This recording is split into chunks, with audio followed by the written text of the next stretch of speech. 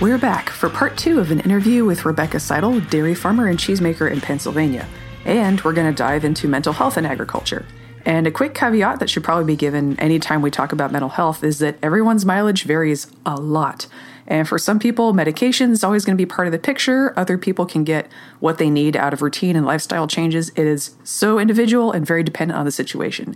So, in case we need to be reminded, nobody on this podcast is a medical expert. This is just some folks talking about their personal experiences with jobs and mental health, including agriculture. Let's go.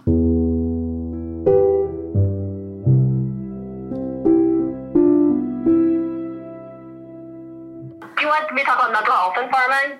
Mental health and farming. Oh, heck yeah. Like, any great thoughts there? Love that.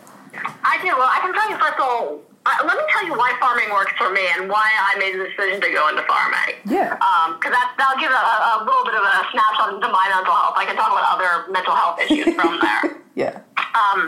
But in 2008, I was in grad school, and I had been dealing with panic attacks, which I did not know were panic attacks, and obsessive-compulsive issues for about 2 years. And I was in grad school. I was working as a secretary. I was pretty medicated. I was going to therapy. And it was getting better, but I wasn't the person, I was functioning, but I wasn't functioning well. Like thriving. Yeah, and I went to my first conference, and I suddenly realized that, oh my gosh, if I go into academia, I'm going to have to be in hotels and travel. And somehow that had never dawned on me, so I went to my first conference. Yeah. And I hate traveling. Yeah. I know some people like vacations. I do not know why. Mm-hmm. They seem like the most stressful thing ever to, go somewhere else and, have to find a place to eat in a strange city and stay in a hotel and, find everything you brought with you before you leave. Yeah. And, it was also this economic downturn. In the 2007-2008, my husband had just graduated from college and was having trouble finding a job in his field. And I started working weekends on a farm. Mm-hmm. And what farming did for my mental health at that point is it made me more active. Mm-hmm. And it made me have to focus on something bigger than I was. Yeah. A lot of times I'd be at home, I'd be ruminating. I would psych myself out. My panic attacks would just make me not able to move. And if you have a panic attack that you're not passing out from while you're milking, you need to milk the cows through it. You can't just be like, hold on, I need a half-hour breather. Right. Yeah. And I think one of the things that really helped me get off medication and get back to feeling like a normal human again was getting back into farming. Yeah. Now that said, I also fully recognize that you don't necessarily farm as a coping mechanism. Yeah. And also, it's not, is it necessarily a healthy choice? No. Well, I don't say an unhealthy choice, but the routine was good for me. The physical activity was good for me. The always having to think about something else that wasn't an obsessive thought was really good for me. Yeah. And it broke me out of that pattern. So that's my good part of mental health and farming is that I think one of the ways that I got better was dropping out of reading books all day. Yeah. And getting outside, moving around, milking cows, and having to work in something that was bigger than myself. I know there's a lot of farmers that view farming as this holy profession and they should be lauded for doing it. And I don't think that's not necessarily the case. I don't think that's the case. Yeah. But if you are, if you know you need to get out and know those cows need to be milked and know those cows need to be fed, you're part of something that's larger and functioning more than just going into a secretary's job and putting paper in the Xerox machine. I know that's very important too. Right. But the necessity of it was important to me. Yeah. On the flip side, I think a lot of people hide in dairy farming from mental health problems. Yeah. After I read Moby Dick, I'm like, holy crap, these whalers are dairy farmers. Mm-hmm. you have these people who like don't quite fit into society, who are like loners, who like want to go off on their own and not have to interact with like people in town. That's kind of the way dairy farmers are. Yeah, it's kind of like the ideal profession for like the socially disinclined, like anything in agriculture. And also, I'll say not only have social anxiety, but I'm really bad at communicating with farmers too.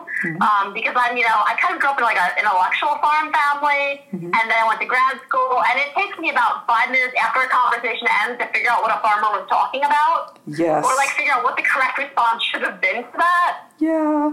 Because I can't really bullshit. I don't know how to do that well. Yeah. And I don't know how to kind of like do the like good old boy conversation that's not in my intellectual makeup. It's a whole different language. It's a struggle. It is, and I'm just not good at it. Like I heard it a lot growing up. I was always a listener, not a participant. Yeah. But farmers in general, dairy farmers, I think, and this is probably true of other farmers, but that's just where my experience is.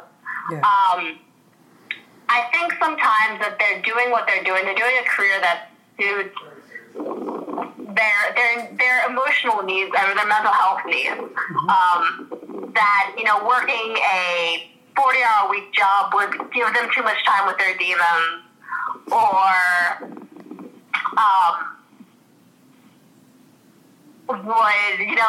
they wouldn't be able to be polite enough to people for that many hours a week. I know I have trouble with that. Yeah.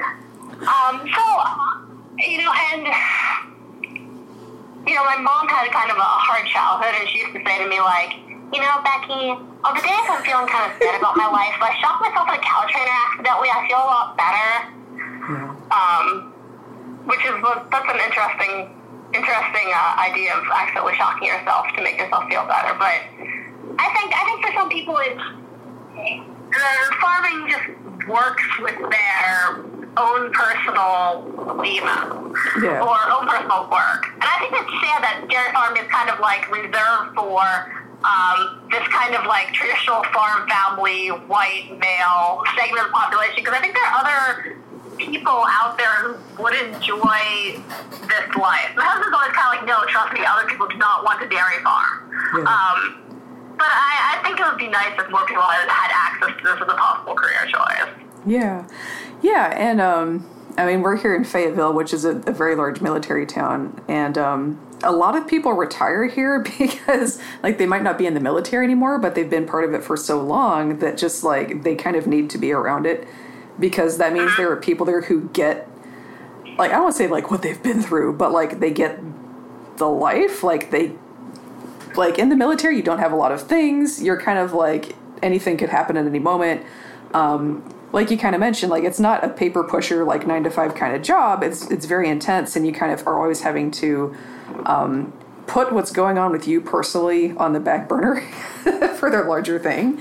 And that can be, apparently that works out pretty well for a lot of people, and it can be really hard to make that transition.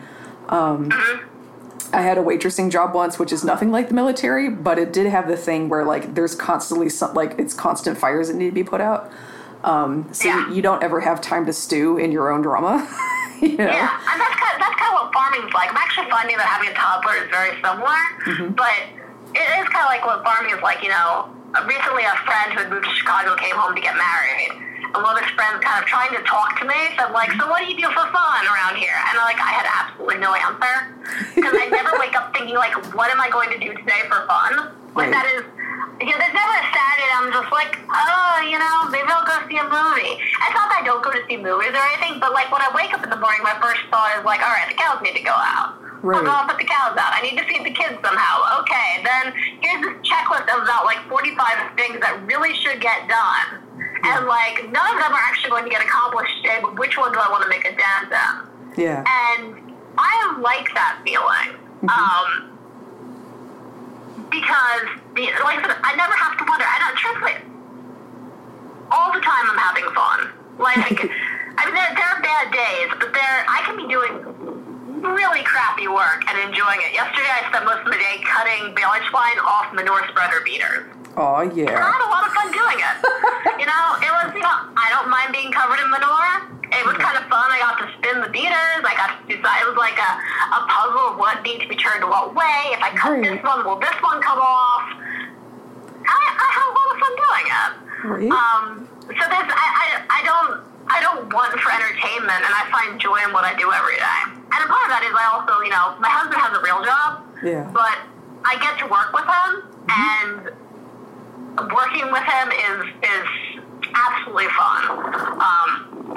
I wish more people knew this, but like a lot of people have their dream job in mind. Yeah. But your dream job, like you can do exactly what you want to do. If the people around you suck, the job will suck. Yes. It's much better to be in an environment doing something that you had not anticipated enjoying with a good work environment, good bosses, good people around you. Yeah. Than to have this like perfect dream career where you're doing a thing and people suck. Yeah. Yeah, I've had some jobs where the thing we were doing was great and the people sucked and it was terrible. And, like, again, the waitressing job, the job itself was terrible. It was like a cheap Mexican restaurant and they tiered to the staff like crap. But everybody else on the crew was super because you all had to, like, pull together to survive this. Yeah. So, yeah, that happens. Yeah. Yeah, that's so interesting. Yeah, and, like, you kind of mentioned, like, pulling the string out of the manure spreader beaters, and like I don't know, like gross jobs are like kind of like engrossing in their own way. Like I love cleaning drains because I don't know, you're just like get it out of there. I don't know, it's nasty. But I think you're entirely right about the jack of all trades thing. That people can't do everything. Yeah. But I do think it is nice as a human being to encounter mental puzzles you did not think you would encounter. Yeah. It's so fulfilling, and I don't know if it's a gender thing that growing up, my parents were pretty good, but like, they didn't give me the whole like, okay, here's how to do all the farm equipment work, or here's how this machinery works. Right. So I'm just like, oh, okay, this is what's malfunctioning on the manure spreader, or when I figure out how to rewire a milker on my own. That's very emotionally satisfying to me. And I don't know if I'm fulfilling some sort of like gendered expectation that, I never got to do this. Like my brother had the Legos and I did not. And like, this is just like fulfilling some childhood drama, or if I actually really like doing it. But I like, I like the problem solving, the spatial aspect of it. You never, farming is both very regimented and you never know what you're going to encounter. Right. And I enjoy that. Now, here's the thing, and this is entirely right. When something needs to be done by a professional, I am totally willing to call it a professional. Yeah. Because I've seen, like, far too many half-assed things that become long-term problems. Yeah. And actually, if you want a story about my previous job that's not too terrible,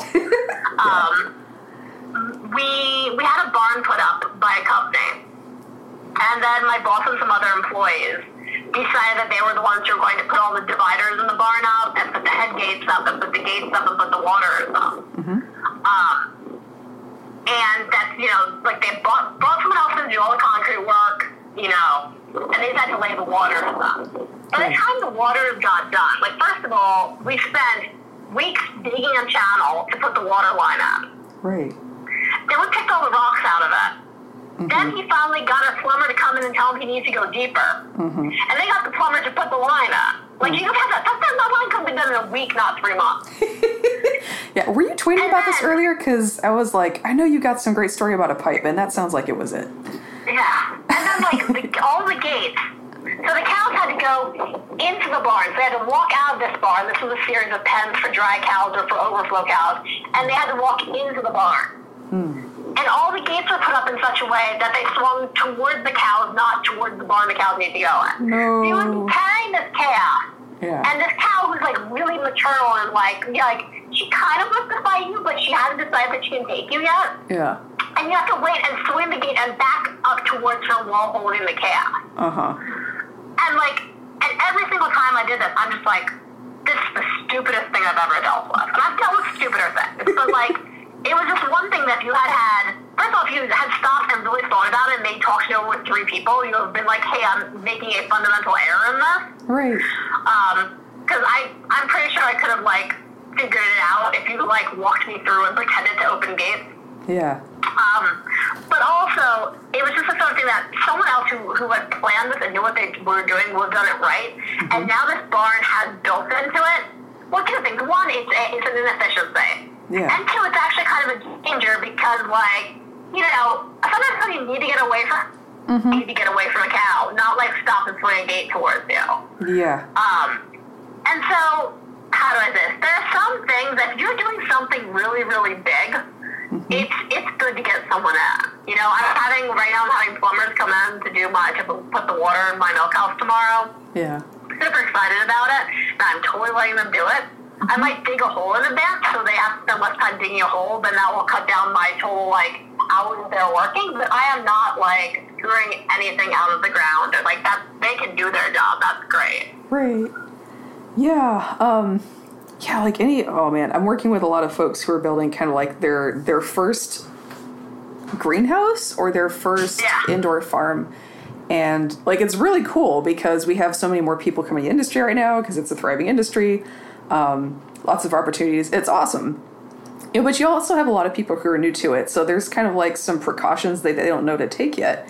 And so it's my job to help them through that. And so you're be chill, be chill. They didn't know that you're not supposed to do that. Yeah. Yeah, good times. It happens a lot. And then, it's frustrating because, if you build something wrong for something in agriculture, it can be really dangerous, to the stock, to the people, it's dangerous. Yeah. So it's kind of hard. Right now I'm working on not redesigning, but making my parents' old farm work for me. Yeah. My grandparents bought it in 1945. The main barn is from 1810. They built an extension onto it. Not 1945. 1962 they bought it. Yeah. And they put the extension on in 1962. And it's designed for, a 48 cow dairy and for my dad and grandpa working. Yeah. And I'm just hey, I'm a 5'2" chick. I am in my mid-30s. I also need to do cheese production in addition to doing cow stuff. And I need this farm to work for me. Yeah. That means, the gates, I need to be able to lift up. Yeah. I know galvanized gates. We have a whole bunch around. They are ancient, and they're heavy, and they do not, break down. But, if I can't lift it, it doesn't work. Right. It doesn't matter if it's not broken, because it also doesn't work. I need the milk line to be within my reach. I need things to be the right weight for me to lift up. Not that, I'm willing to work hard, I'm willing to do work, I'm willing to gain muscle, but, I need a farm that works for me. And, every time my dad has an idea, I'll be hey, that's great, but is this going to work for me to do it alone? Or, if there's an emergency, can I wait till my husband gets home from work to take care of something? Yeah. And that's what I'm constantly asking myself when I'm doing these, when I'm working on plans is so how can I do this? Is this designed for someone my size? I spent years when I was looking at the barn I used to milk in. I got to the last 3 hookups, I would need to climb above the cows to hook up the milker.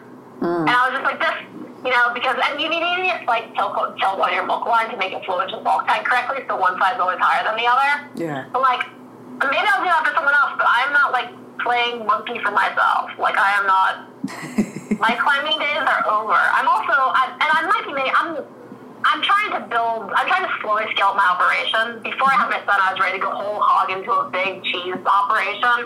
And right now I'm trying to put in a smaller financial investment that we can with just to mitigate my risk with, now I have other responsibilities other than myself. Right. So I'm starting off bucket milking, which is most milk goes into a milk line and drains into a bulk tank. Yeah. And this I'm going to be milking into a bucket and carrying it and dumping it into a filter that will take it into the bulk tank.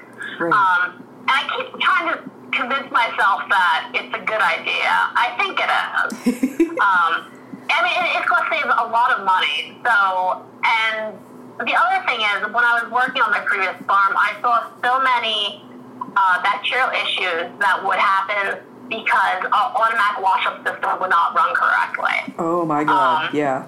There would be, for our chemicals were kept in a room separate from our milk facility.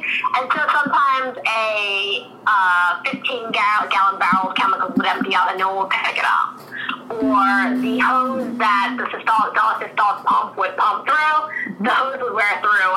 But you never would see the chemicals go in. They would just trickle in. And there were 4 different points that came in, and you couldn't watch all the points at the same time. And the chemicals weren't covered, so you didn't know if they were in the line. And to me, there's just something about washing the buckets myself and scrubbing things out myself that makes me feel more comfortable. Right. And like, yes, I could just put in stopgap measures that, like, every week I run all the chemicals and watch them and make sure everything's working correctly. But, you know, the diaphragm would break in the washing unit for the bulk tank, and you wouldn't know it. Like, you wouldn't know it until you realized it wasn't being washed correctly and took it apart. Yeah. And when I'm dealing with food for human consumption, I kind of want, like, I want my hands on the washing of it. You know, like, there's just something it would happen a couple times a year that, like, something would break, we would get a high bacterial count, we'd start this, like, detective issue to figure out, like, what had gone wrong this time. And it was always a systemic issue with the milking system itself. Yeah. Well, and I guess for listeners who aren't as familiar, sanitation for dairies and for the milk line itself is, like, so crazy involved. Like, to clean out the milk lines, like, you know, you have the claw and then the milk flows through it to the tank through some pipes and stuff. And, like, I don't remember where I was seeing this once. I was, like, reading up on dairy sanitation for some reason. And it was like, well, you have to start with, so you can't use wash water that's too hot because that's going to cook the milk onto the sides of the pipes. What you do is you do warm water rinse. You get, like, you can't do hot, you don't want to do cold. You want warm water to get any remaining milk proteins out of the line. My parents had an interesting setup when I was a kid that water would then rinse into the cow trough so that we weren't wasting that water. And also because when cows drink warm water, it doesn't cool their rumen, so it's more efficient because the visors don't have to work to heat up the milk, to heat up the water again. But you first do a warm water rinse, and then you do a hot water cycle with a CIP, a clean in place detergent that's only chlorinated. Yeah. That water should be, I think, around 160 degrees.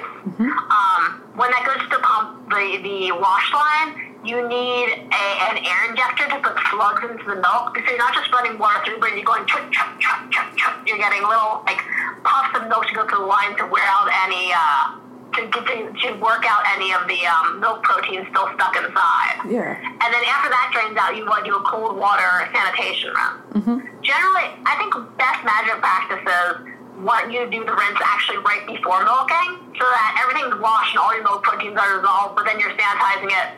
Do a sanitizing cycle right before you hang the cows. But that is not how, like, most systems are designed. Most systems do the rinse right afterwards. Pre-milking twice a day, so how long is it really going to be? Right. If you're doing kosher, you actually need to have a sanitizing hot water rinse run through. I think it's supposed to be 180 degree sanitizing hot water rinse to do kosher milk. Interesting. Yeah, and so it was like, there's this, like, complex series of, like, first you have to do this temperature water, then you have to do, like, this temperature, like, alkali detergent, then you have to, you know, it's like this, like, ninja chop series, right? And so every time I'm working with folks who are brand new to greenhouses and they're like, how do we wash the greenhouse? And they're so nervous. And I'm like, relax.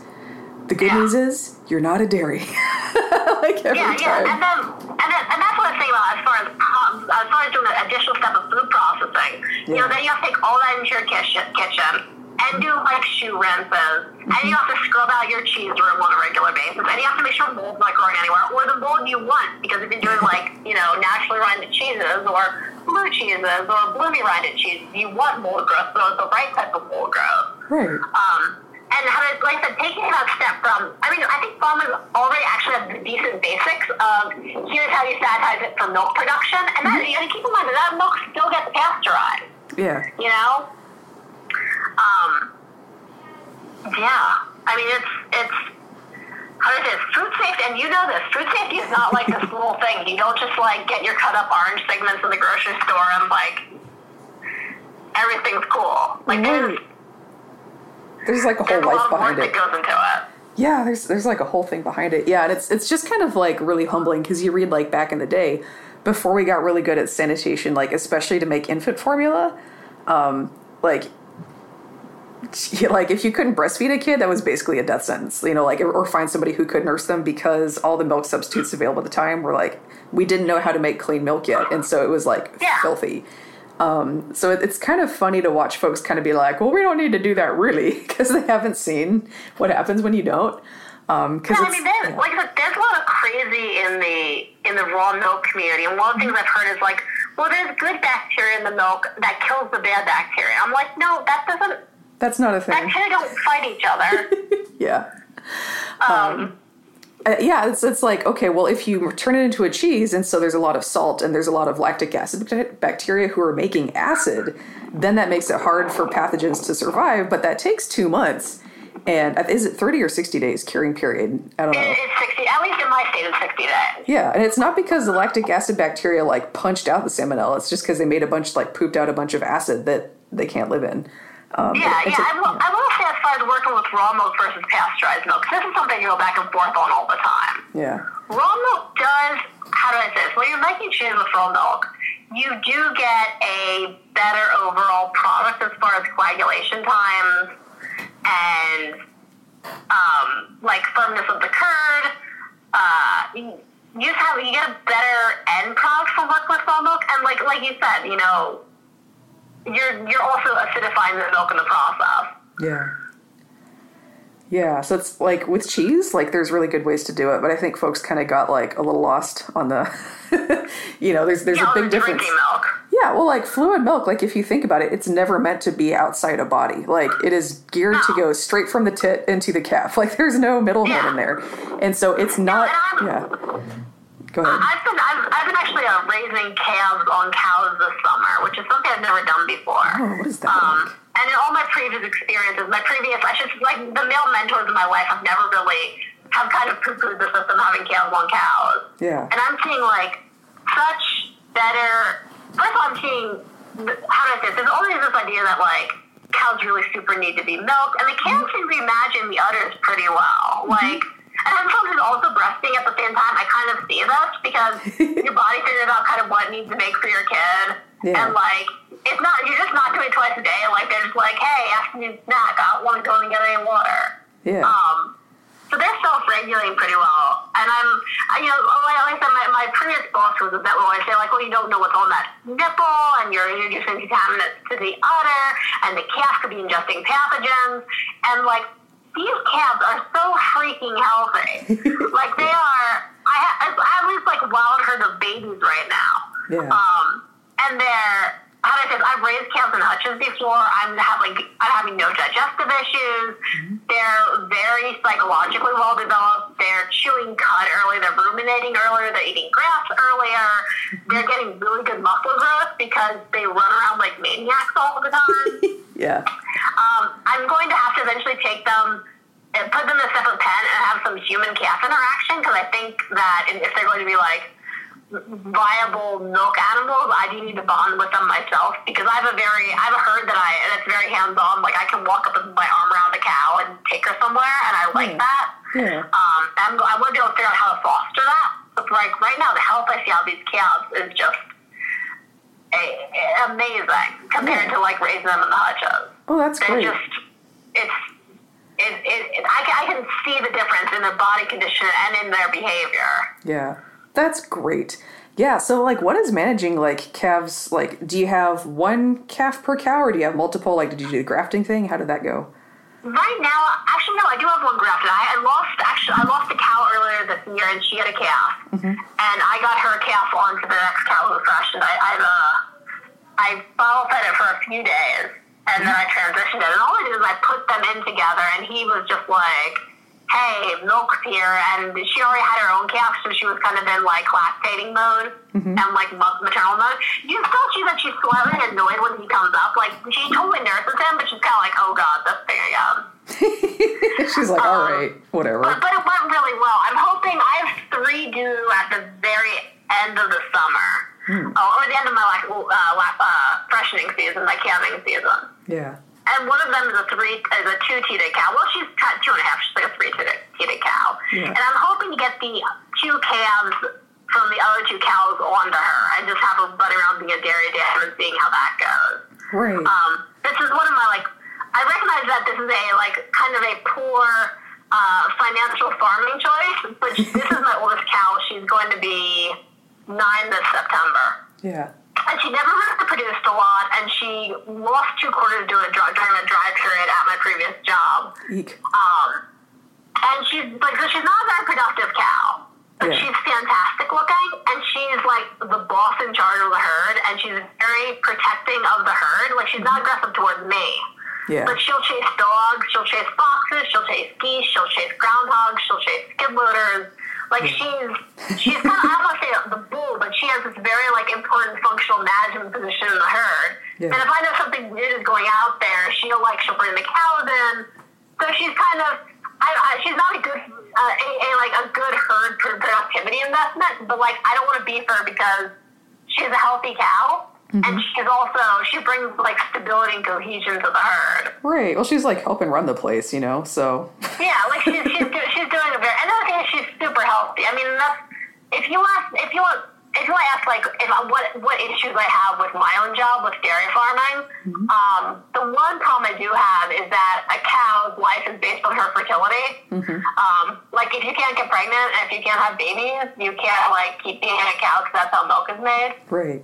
And taking a healthy cow and beefing her because she's not financially productive is a little bit hard for me. Like, I am totally cool with, like, you have a sick cow, you have a cow who's suffering in some way eating her. But when you take a perfectly healthy cow and eat them because they're not, like, their uterus is not productive, that kind of, like, hits me somewhere as a woman that, like, or just as a human, too, that just, like, it doesn't feel, I know people slaughter healthy beef animals all the time, but, like, that's just, like you're dying because you didn't get pregnant by, like, time frame. Right. And that bugs me. You're like, welcome to the Handmaid's universe. Yep. Yeah, exactly. And, like, you have this microcosm with cows. And then, you know, it just doesn't quite feel, it doesn't feel good about it. Goodness. Yeah. It's a lot. Like, I don't know. I feel like a lot of the stuff that I learned about, like, nursing and how it works for people, because, like, people don't really talk about it. Like, we're doing it more now, but I was really surprised to learn, like, just how little people really understand how lactation works. Like, you know, like, babies don't suck the milk out of there. There are muscles in breast tissue that eject it. Like, that's how it works. And so they talk about us all the... Yeah. Cows are cheesemaker. I was actually kind of like, when I first realized that, like, humans don't necessarily have cheesemakers, I was kind of like, oh, that's disappointing. Like, it'd be nice to have, like, one centralized tool. Yeah, and so, like, it's interesting because in the dairy industry, like, lactation is your life, like, it's your livelihood, and so people understand it really well. Like, every Tom, Dick, and Harry in the business knows exactly how boobs work. But, like, humans trying to operate their own, like, we don't really talk about it in that, like, level of detail. I feel like for us, like, if you can get the baby to latch on, we're like, that's great. And we don't really talk as much about, like, just the biology of what's happening in there, that there's, like, the letdown reflex is a thing, that it takes muscle action to make it happen. So no, you can't just passively nurse. Like, you have to be in a place where you can be chill so oxytocin can work. And, like, that's a central part of life in dairying. The cows have to be relaxed so they can have that reflex happen. Yeah. We don't talk about that with people, you know? No, so I was, and first of all, I want to jump off of when you talked about females or being a woman and lactating and pregnancy and dairy farming. I think that's something that I should come back to there. Yeah. But, like, I was entirely prepared to have, like, a traumatic lactating experience. Because, like, I knew so much about lactation. And I also read all these horror stories about breastfeeding, and I was like, okay, I'm so emotionally prepared to, like, first of all, if I can't breastfeed, that's fine, no pressure on me. And, like, I know all this stuff about cows, and I would, like, whenever I go to the hospital, the lactation consultant would be like, let me tell you, I'm like, I know what you're talking about, I got you. You don't have to say it twice, like, I know what's going on here. And I had, like, the easiest breastfeeding experience in the world. Like, absolutely no problems, like, very little pain at the beginning, like... Natural. It's kind of like, God, I got a lot of wasted knowledge here. Right. All but I will say, how do I say this? Along with the concept of, like, hey, there's no boy cows on dairy, it's really weird that dairies are this female-focused, but operation. And the entire mechanics of production depends on lactation, pregnancy, birth. And first of all, that generally dairy farmers, for the most part, are men who are in charge of them. is kind of weird because I think, not weird, but I think women have a lot of insight on what cows are going through. I do think maybe for a male it does help you to personalize the experience. Also, as me, as a woman, I had gone through pregnancy when I was around my second trimester.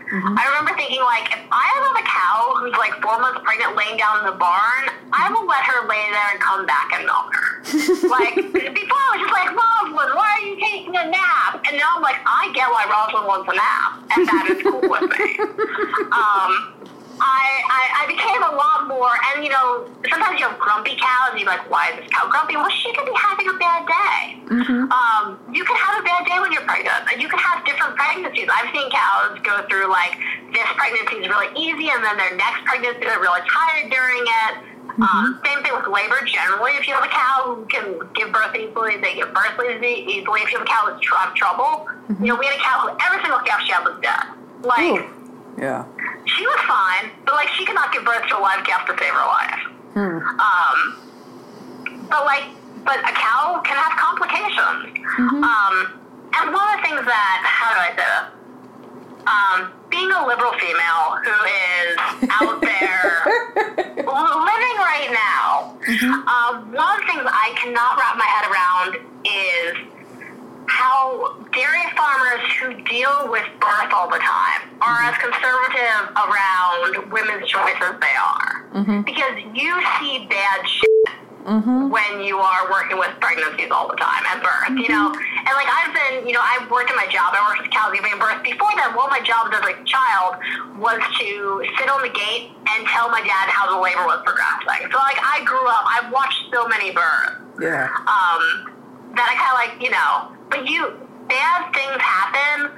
I had a cow die this year from high drops, which is a condition in which her body produced too much amniotic fluid. And I did not catch it early enough. I started to assume she might have had twins, because in cows, you only start really noticing it in the last month and a half of pregnancy. And then I realized, wait, something's actually wrong here. And she probably had an extra couple 100 pounds of weight of amniotic fluid in her, and she started to have trouble moving. And we put her down, and we did a C-section, a terminal C-section, just to like, I think that actually just kind of wanted to see the calf, because apparently this is like 1 in 5,000 to 7,000, and they took a videotape that showed what it said. And the calf was deformed and died soon after birth anyway. But like when you see as many bad things as you can see in farming, you know, we've had abortion storms, which is, that sounds like, what it is when you have a whole bunch of miscarriages at the same time, because there's some sort of trigger, environmental trigger, either in the sea or in the water, that causes a whole bunch of cows to spontaneously miscarry at the same time. When you've seen cows die giving birth multiple times, when you've seen how many things can happen in birth, I have a hard time imagining the headspace that a lot of farmers are in who would put a woman through that. And maybe they just think like, well, it's better in hospitals. But I really think that depending on the farm, a lot of cows have more support, postnatal support, than humans do. Because when you're on the farm, when a cow gives birth, you're like, let me tell you, what's going on with her discharge? You're walking past the cow every day, you're looking at what's in the gutter, you're seeing what she's passing, you're seeing if she has an infection, if she looks down, you're checking her temperature, you're massaging her udder with creams, you're keeping her clean, if she looks down, you're giving her mineral drenches. You know, if you're a farmer, you're not a doctor, but you're maybe like a nurse practitioner. You're checking on the health of your cows every day, and like being a woman is just, you know, sent home from the hospital. And once again, I had a very easy birth, a very easy recovery. But like, I kind of wish I had a farmer there being like, so yeah, that's normal. Don't worry, that's cool. Why don't you lay down? I'll take your calf for a while, have some hay.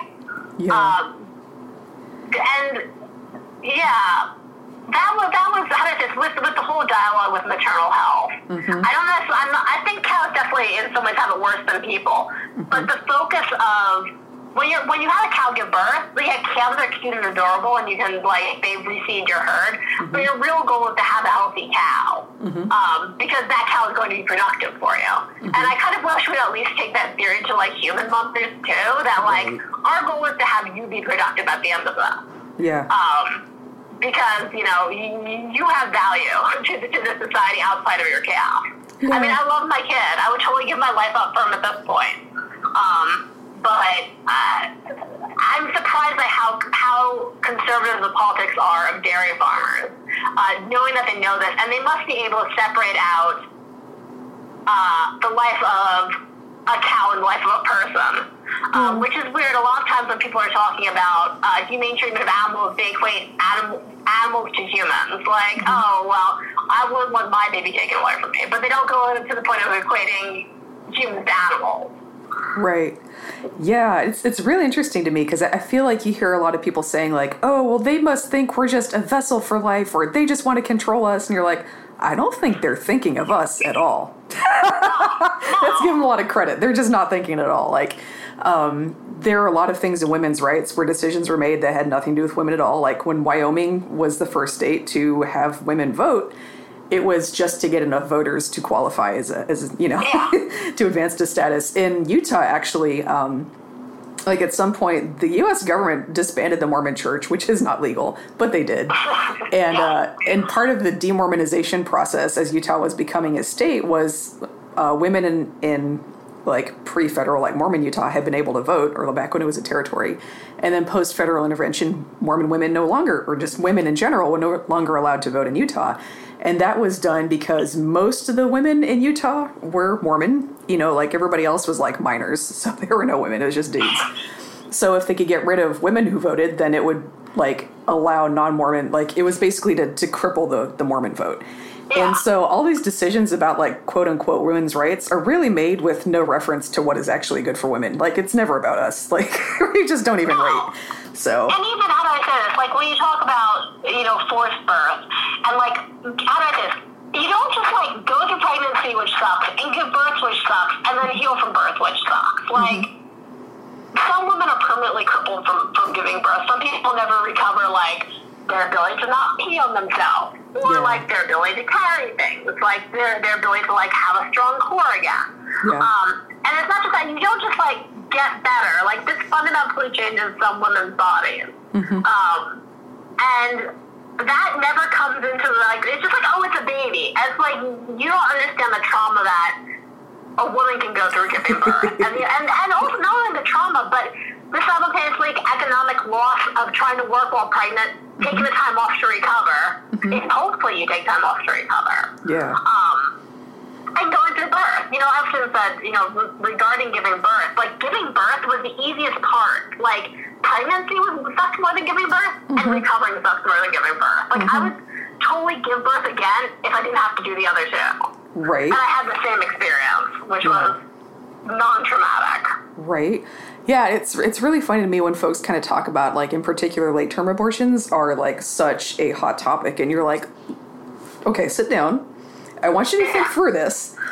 Somebody's by the time you're that late in a pregnancy, you've already had to buy new clothes. Everybody knows you're pregnant. Who in their right mind who doesn't want to be pregnant keeps it until that point? You know what I mean? This is 100%, these are all, really traumatic, horrible, health things that are going on. Those are wanted children. And, and in the rare cases where it's not, it's because people made it so hard to get one in the first 6 months that they couldn't. And now we're here. And whose fault is that really? So it's just, y'all sit down and think a second. Could you? Thank you. Daring, man. Oh man, I don't want to take up your entire day. That was really, really good though. I don't know, there's so much in farming where you're our culture could be going in, the farm culture could be going in such a different direction with this, but it won't,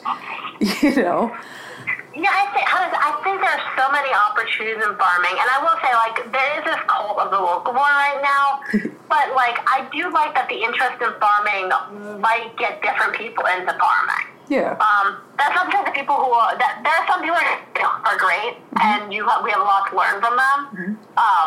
but I would really love to see people from non-traditional agricultural backgrounds getting their feet in the water of agriculture. Right, yeah. And that's happened on, like, the produce side, but, like, that's, how do I say this?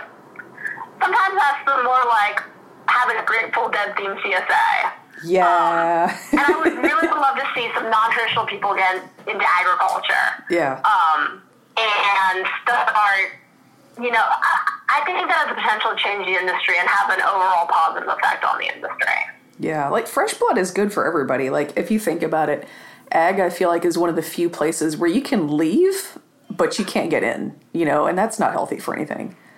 No, it's not. And you can rent. You know, they're feet in the door. I keep, you know, one of the things I would tell young people who are, you know, I met many young people who are just like, I would like to farm. I'm like, hey, there's a whole bunch of ag-related jobs that you can get, from managing a farm to managing a calf ranch to being a breeder, where the financial burden of ownership is not on you.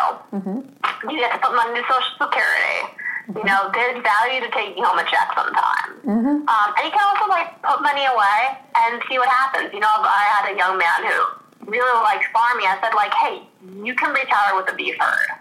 You know, that's, if this is something you want to do, like, and, you know, you have this other job prospect that will be financially viable for you, like, there are ways for you to integrate farming within your life that's not solely relying on agriculture. I think, you know, there's this myth around agriculture that, like, you know, it's what you do. It's like your lifestyle. Right. Well, you start by buying land. Yeah, and there are other ways to, like, live tangentially with that, or be a part of it. Yeah. Well, I guess, like, kind of going back to at least in produce, everybody who's in agriculture has 14 different side hustles. So, like, just start getting some of them ag-related side hustles. And, you know, if you went to school at Cal Poly, that helps. But there's a lot of ways in, you know, so I feel like a lot of folks who, like, they want to farm, but they don't want to work in an ag-related job. Like, they don't want to, like, work in the conventional industry. And you're like, that's great. I respect that. But that would be a really good way to learn what's really going on. And to, like, that is the industry. Like, because, I mean, the conventional industry is the industry. Like, you're dealing with, what, 85% of the industry. And you're right, it gets you because the thing is, how do I say this? The more you see, the more you learn. The more you learn, like, oh, that's something I do want to emulate, that's something I don't want to emulate. Yeah. And even if you're, like, breeding, you get to go to all these different dairy farms and see their operation and be like, hey, that looks good, this is well managed, this is poorly managed. Like, you get experience from just going out there in the world and seeing things. Yeah. Yeah, like, working with farms has been such a huge education because, you know, while there are a lot of operations where you're like, okay, so now I know not to do that, you know, there are a lot of farms where you really learn a lot. You're like, that is really slick. I love the way you guys do that. That's an elegant solution. And even the folks where the operation has a lot of problems, there's usually at least a thing or two that you can pick up that's going well. So I feel like there's really this feeling that, like, traditional ag is, like, tainted. And if I get too close to it, I'm also going to be tainted, you know, which is just not a great way to learn and build, you know. No, and I think you have to realize, like, there are reasons why farms do things in a certain way. Like, farmers are not just like, I love Roundup and we should all take showers in that. Like, there are reasons why farmers have developed these techniques. And even if you want to break outside of, like, how we use pesticides, you need to understand why we use them in the first place. And come up with solutions that are equally productive. Because you're not going to necessarily take a less financially viable solution. Yeah. Yeah, like, there's even if you don't agree with what is being done to address this need, there is a need, you know, like, there's a reason they're spraying something. So, like, figure out what that need is, because then you can kind of build on it. But if you just kind of, like, refuse to look at the whole system at all because you don't like some parts, then you're just going to have a hard time moving forward. There's this giant, like, I don't know if this is, like, a national fight, but certainly in my region which is the soil conservation-minded no-till farmers versus the organic in which you kind of have to till. Yeah. And the conventional, but soil conservation are just like, you're growing on soil. And the, like, organic group is like, you're using pesticides. And it's one of those things where both have valid points. But just disagree dieting doesn't get anything done. Right, yeah. Oh, I'm really interested to see how that resolves. Because, like, in 20 years, there's going to be some kind of, like, hybrid model. Yeah. Probably. I mean, I'm interested to see what it looks like. I mean, the problem with the organic label is that it doesn't mean what consumers think it means. No. And it limits the people who are organic, it limits their choices for management technique. Mm-hmm. And they're not always like a better technique just because you have like O on your label. Yeah. And that's the same with dairy farming. You can't use antibiotics if you're doing organic animal agriculture. Mm-hmm. And one of my lines that this is actually I do believe is that like if my husband is sick, I will take him to the doctor and give him antibiotics. If I have a cow who is like a fever of 104 due to metritis, I'm not putting garlic in her vagina. Like, right. I am going to give her an antibiotic to help fight that infection. Mm-hmm. I tend to be conservative with my treatment. One of my things is if I have a cow who's sick but she's bright and eating, to let her go. Yeah. Because often, when you're in town, you don't know what's going on. Like being stabbed with a needle is more traumatic than just like, let's see where you are in a day. Right. But overall, I would rather keep my cow and make them healthier than either beef a cow or treat her and sell her. Yeah. Yeah, and those are trade-offs I wish we could talk some more about. So that's why we're here on this podcast, talking about operational trade-offs and health. So, yeah, I mean, like, I don't know, managing with your herd's health in mind is kind of like you got to take care of them cows. And, like sometimes that doesn't mean you can, like, I think folks don't understand, like, how much of organic, at least for livestock, is kind of based on, like, okay, well, this animal didn't fit. So, again, like you mentioned, they kind of get passed along the line, either beefed or sold to somebody else. And that can be really disruptive to them as well, both emotionally and just, like, health-wise from all the motion and disruption.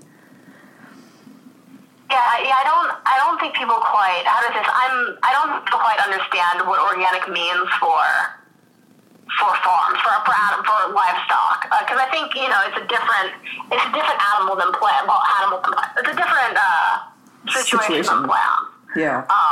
And I think it's good to be managing livestock with animal ethics in mind. Mm-hmm. I know the idea of like humane treatment of animals can get kind of a bad vibe from the agriculture community because they hear that and think PETA. Mm-hmm. But like, it's in everyone's best interest to have healthy cows because healthy cows produce. That was a whole lot about dairying and life from Rebecca Seidel. Rebecca, thanks so much for coming on. I know your time is super tight, so very much appreciate it. You can find Rebecca online at Case in My Cells on Twitter. That handle is a cheesemaking reference. I will link her in the episode notes because it's not phonetic at all. Thanks so much for listening.